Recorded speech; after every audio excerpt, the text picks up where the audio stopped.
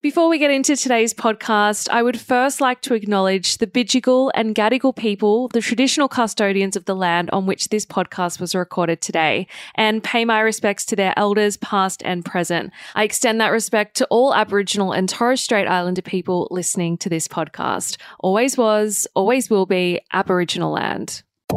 So Dramatic Daily.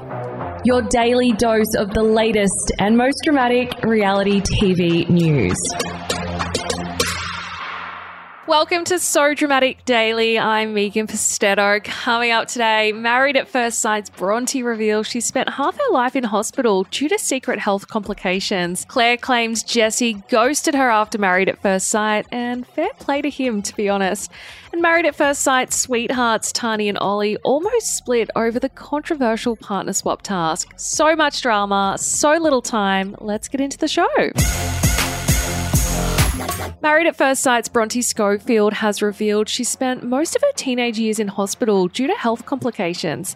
The online beauty educator told Nine Entertainment that she believed she was going to die at the age of 16 due to crippling pain. The 28-year-old was diagnosed with pancreatitis, endometriosis and gastritis all at the same time, which caused her to rip the sheets apart in agony. Her health also took a toll on her self-esteem as it was difficult to fit in with her peers after missing so much school. Bronte also admitted that she got very bullied in school as girls would make fun of her illness. Her health complications also caused her to miss filming on several occasions as well, including the February 26 commitment ceremony. And who could forget those fake tears from Harrison? Not me. Married at First Sight's Claire Nomaris has opened up about her split from her on-screen hubby, Jesse Burford, claiming that he ghosted her after filming. During an appearance on Today Extra yesterday, the kindergarten assistant implied that the marriage celebrant had been ignoring her texts since they left the experiment. She said, "I've always been the first to reach out to Jessie, saying, how are you going? How was watching that on TV? How are you feeling?" However, she revealed that she's never heard back from her ex. She said Jesse seems to be doing great. He's enjoying his newfound fame back in Perth, confessing that he hasn't asked her how she's been. As the pair haven't spoken, Claire isn't sure how Jesse feels about her, but to be honest, I think it's pretty clear. Claire also addressed the video that Jesse posted to his celebrant business Instagram on March 12, celebrating their on-screen breakup. The video showed Jesse removing his clothes and wedding ring in front of a TV that was playing a clip of himself and Claire at the commitment ceremony, and in the background, his friends could be heard chanting, "Take it off, take it off," as he slipped off his wedding ring. Now, Claire confessed that she was hurt by this video, considering the couple's history together. She said, "I did see a video of Jesse taking off his ring, and it was quite dramatic and it did upset me." She also stated that she was upset because she's always spoken highly of Jesse. She said, "I have respect for him, and it made me feel like that wasn't reciprocated.